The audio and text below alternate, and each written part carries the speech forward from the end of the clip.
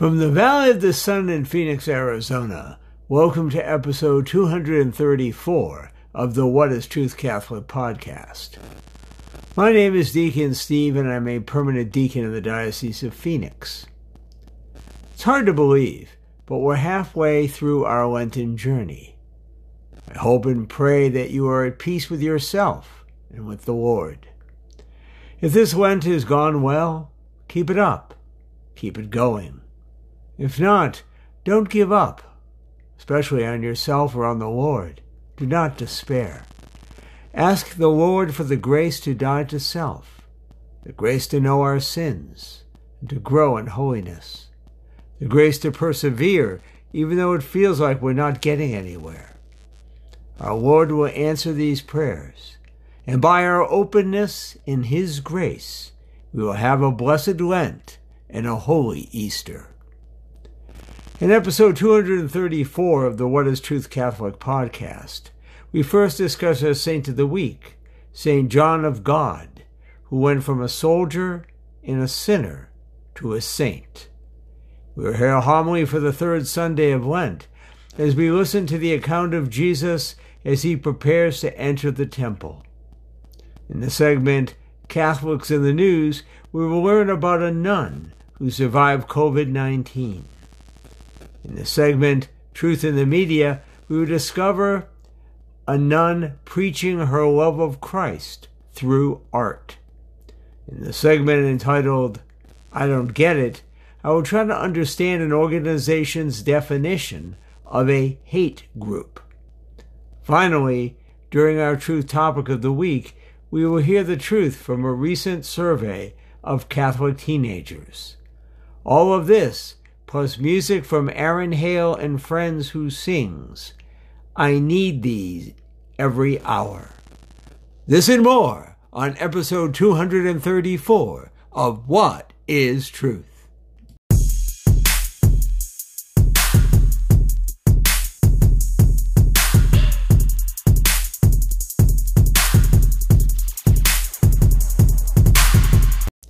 Saint of the Week. Having given up active Christian belief while a soldier, John was 40 years old before the depth of his sinfulness began to dawn on him. He decided to give the rest of his life to God's service and headed at once for Africa, where he hoped to free captive Christians and possibly even be martyred. He was soon advised that his desire for martyrdom was not spiritually well-based, and he returned to Spain in the relatively prosaic activity working at a religious goods store. Yet he was still not settled. Moved initially by a sermon of St. John of Avila, he one day engaged in a public beating of himself, begging mercy and wildly repenting for his past life. Committed to a mental hospital for these actions, John was visited by St. John, who advised him to be more actively involved in tending to the needs of others, rather than in enduring personal hardships. John gained peace of heart, and shortly after left the hospital to begin working among the poor. He established a house where he wisely tended to the needs of the sick, the poor, at first doing his own begging, but excited by the saint's great work and inspired by his devotion, many people began to back him up with money and provisions. Behind John's outward acts of total concern and love for Christ's sick and poor was a deep interior prayer life, which was reflected in his spirit of humility. These qualities attracted helpers, who 20 years after John's death formed the Brothers Hospitallers, now a worldwide religious order. John became ill after 10 years of service, but he tried to disguise his ill health. He began to put the hospital's administrative work into order and appointed a leader for his helpers. He died under the care of a spiritual friend and admirer, Lady Ana Horacio. His feast day is March 8th. St. John of God, who repented of his sins to live a life of holiness, serving the sick and the poor. Our Saint of the Week.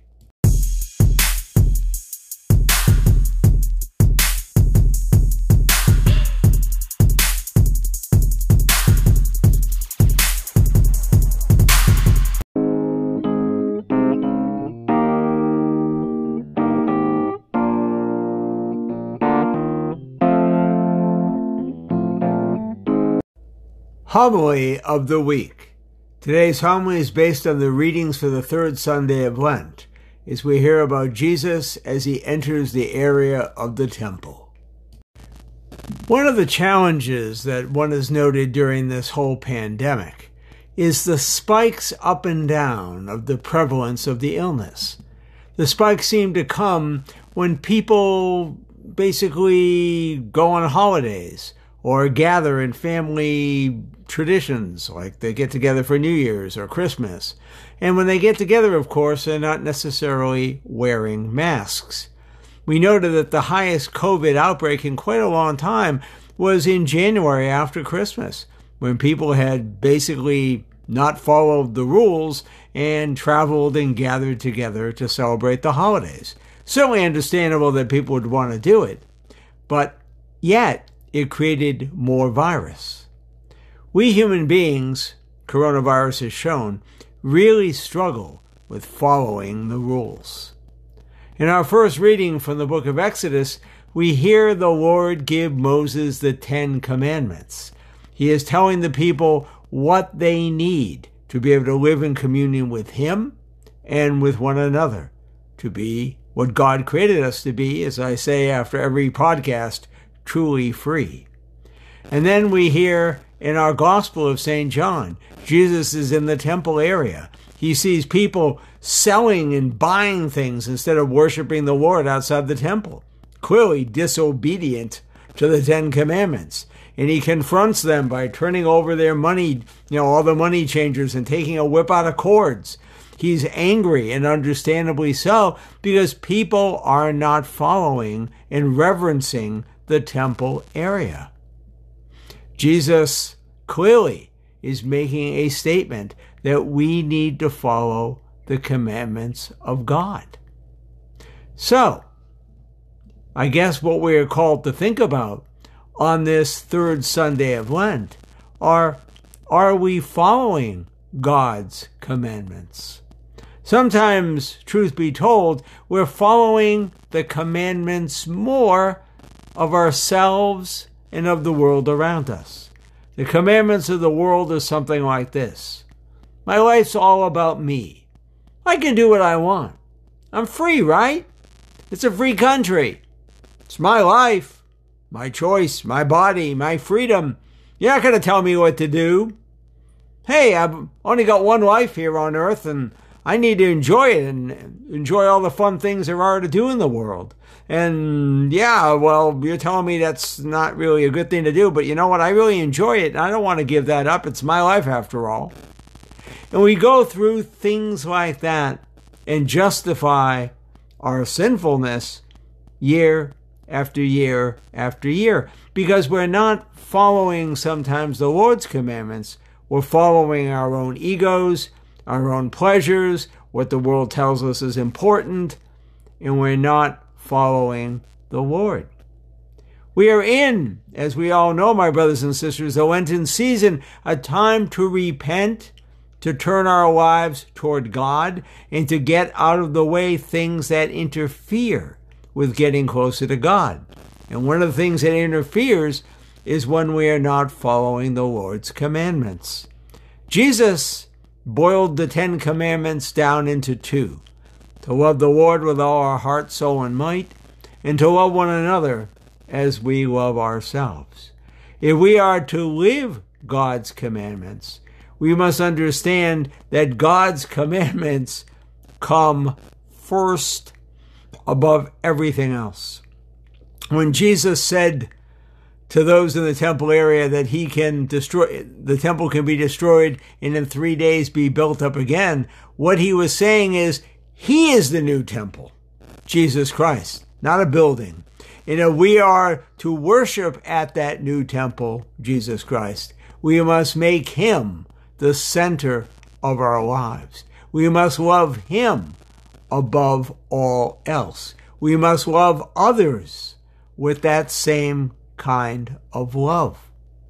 My brothers and sisters, to be in Lent is an opportunity and gift to change, to grow in holiness, to die to sinfulness, to die to self. It means being willing to truly understand what is really important. God gave us this commandments not to control us, but so that we could be free. Free from sin, free from addiction, free from slavery to one's ego and self and to the world around us. God came into the world to set us free. So as we celebrate our Lenten season, let us ask ourselves, are we willing to hear God's commandments to love Him and others? And are we willing to obey them, putting them as paramount in our lives, being willing to turn our lives over to Him, He who gave His life for us, to free us from our sins, and to offer us by His grace the gift of eternal life.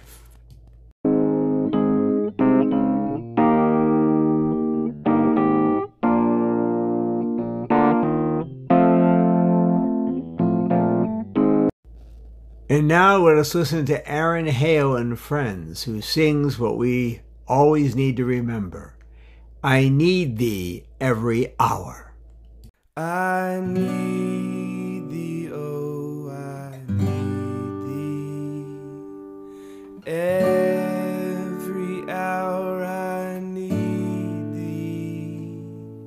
Oh, bless me now, my Savior. I come to thee.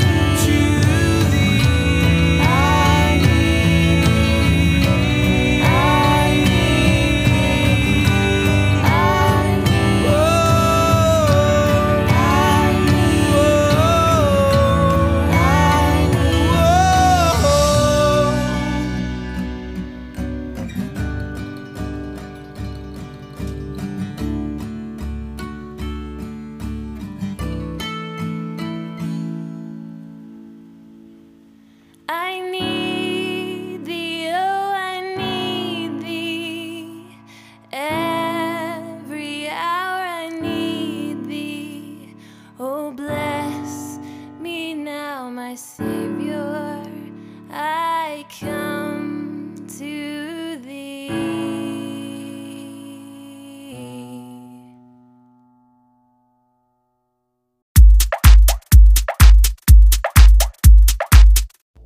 Catholics in the news. A French nun who is believed to be the world's second oldest person recently celebrated her 117th birthday in style. There were plans for a champagne and red wine, a feast with her favorite dessert, a mass in her honor, and other treats to toast Sister André's exceptional longevity through 2 world wars in a recent bout with coronavirus. It's a big day, David Tavella, the communication manager for the nuns' care home, said, in the southern French city of Toulon. She's in great shape. I went to see her this morning. She's really happy. She wanted me to tell her the schedule for the day again. It was packed. Some of Sister André's great-nephews and great-great-nephews joined at a morning video call for her. The Bishop of Toulon celebrated Mass in her honor. She was very proud when I told her. She said, "A Mass for me?" Sister André's birth name is Lucille Randon.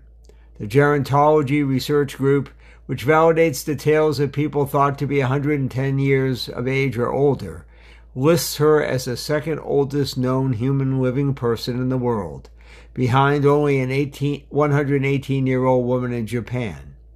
Tavella related that Sister André tested positive for coronavirus, but she had so few symptoms that she didn't even realize she was infected. Her survival made headlines both in France and beyond. When the whole world suddenly started talking about this story, I understood that Sister André was a bit like an Olympic flame on a round-the-world tour that people want to grab hold of, because we all need a bit of hope at the moment, Tavella said. Sister André, who survived 2 world wars and COVID-19, even though she is 117 years old. This week's Catholics in the news.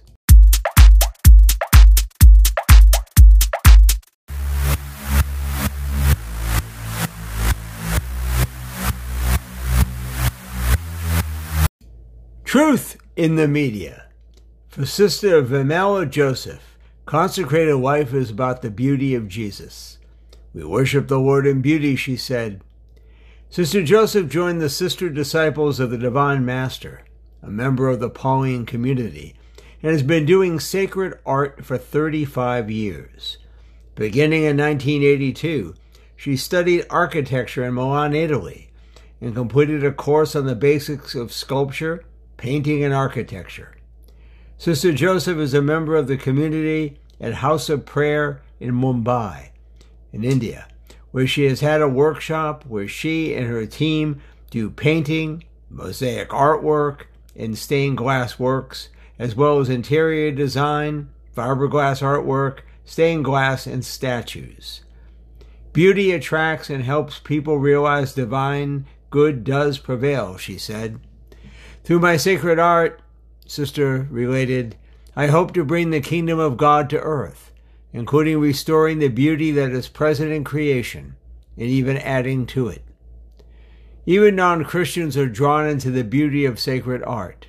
Sacred art cultivates the ability to imagine a future, and so transcend the present moment and infuse hope, she continued.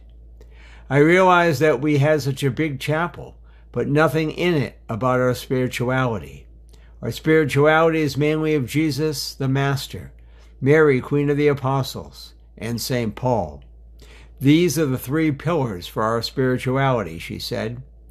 Our founder, Blessed James Arbor-Leone, emphasized that the Apostle Paul was the founder of the house, the Pauline family, the house where the light of the gospel must shine as the house where each of us lives, and also a house open to the world.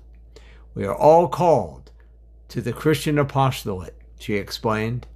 She said she realized that St. Paul wasn't president of the community's chapel. They had Mary, Queen of the Apostles, and Jesus in the Blessed Sacrament, in a beautiful depiction of Christ crucified, but no St. Paul. so she was inspired to create an image of St. Paul, something permanent, so she took up the work in mosaic. With mosaic, Sister Joseph said, there's no need of maintenance, and artwork looks beautiful. It's definitely painstaking and time-consuming, but very beautiful once finished. God continues to bless me with new ideas to design innovative churches across India. It feels good linking my spiritual yearnings with the design themes. In fact, I feel spiritually fulfilled when designing churches, she said. Sister Vamala Joseph, bringing Jesus to others through art. This week's Truth in the Media.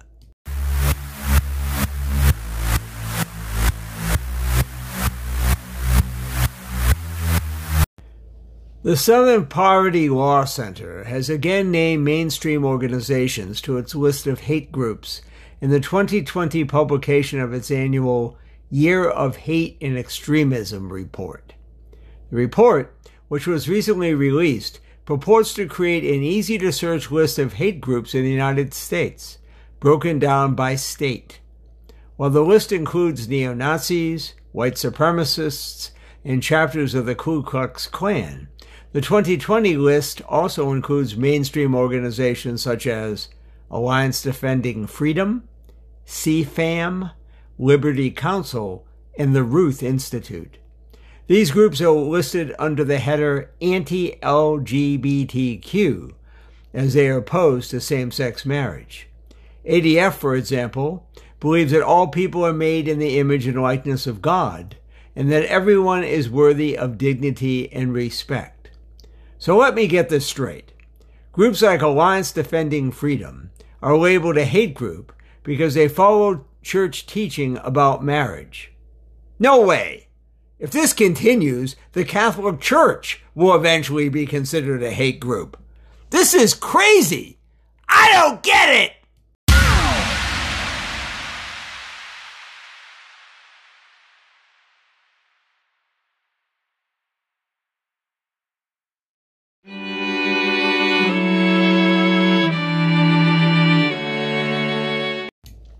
Truth topic of the week.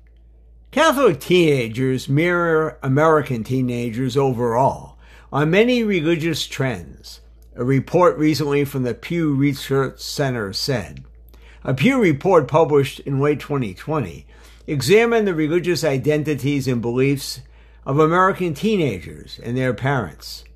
U.S. teens take after their parents religiously, attend services together, and enjoy family rituals is the name of the report, but the Pew report added that teens usually do so at parents' behest, and many of them privately hold different beliefs. The statistics show that Catholic teenagers are more likely to mirror teenagers overall in their religious beliefs than, say, evangelical Christian teenagers. Of teenagers ages 13 to 17 in the United States, 24% say that religion is very important to them. 36% say it's somewhat important. Among Catholic teenagers, it's only slightly more, with 27% saying religion is very important. Subsequently, many Catholic teenagers, 46% actually, say religion is somewhat important, than do their peers, 36%. While 18% of teenagers overall say religion is not at all important to them, only 4% of Catholic teens answered it that way.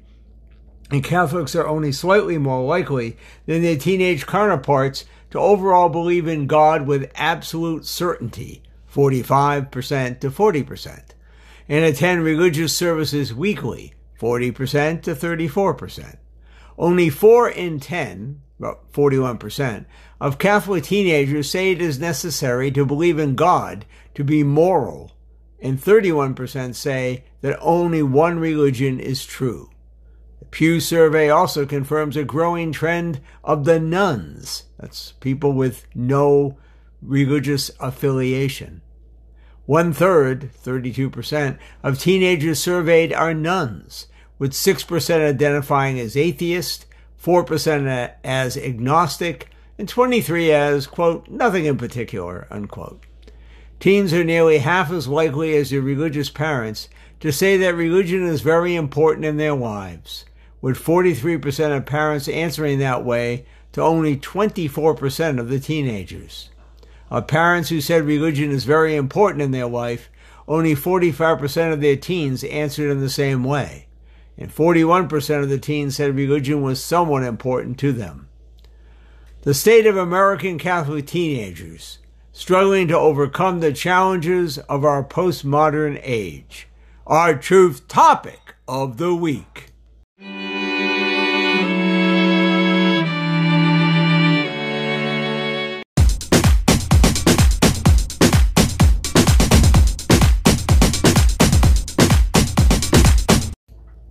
Well, we finished episode 234 of the What is Truth Catholic podcast. If you have any feedback about the podcast you wish to share, please email me at deaconstevew, all lowercase, DEACONSTEVEW, at gmail.com. Let us pray. Lord, help us to discern the truth you call us all to live. Help us to live in this truth so that we can be as you created us to be, truly free. And let us ask Our Lady's help in this journey. Hail Mary, full of grace, the Lord is with thee. Blessed art thou among women, and blessed is the fruit of thy womb, Jesus. Holy Mary, Mother of God, pray for us sinners now, and at the hour of our death. Amen. Until next time, this is Deacon Steve. I invite you to join me as we discover together what is truth.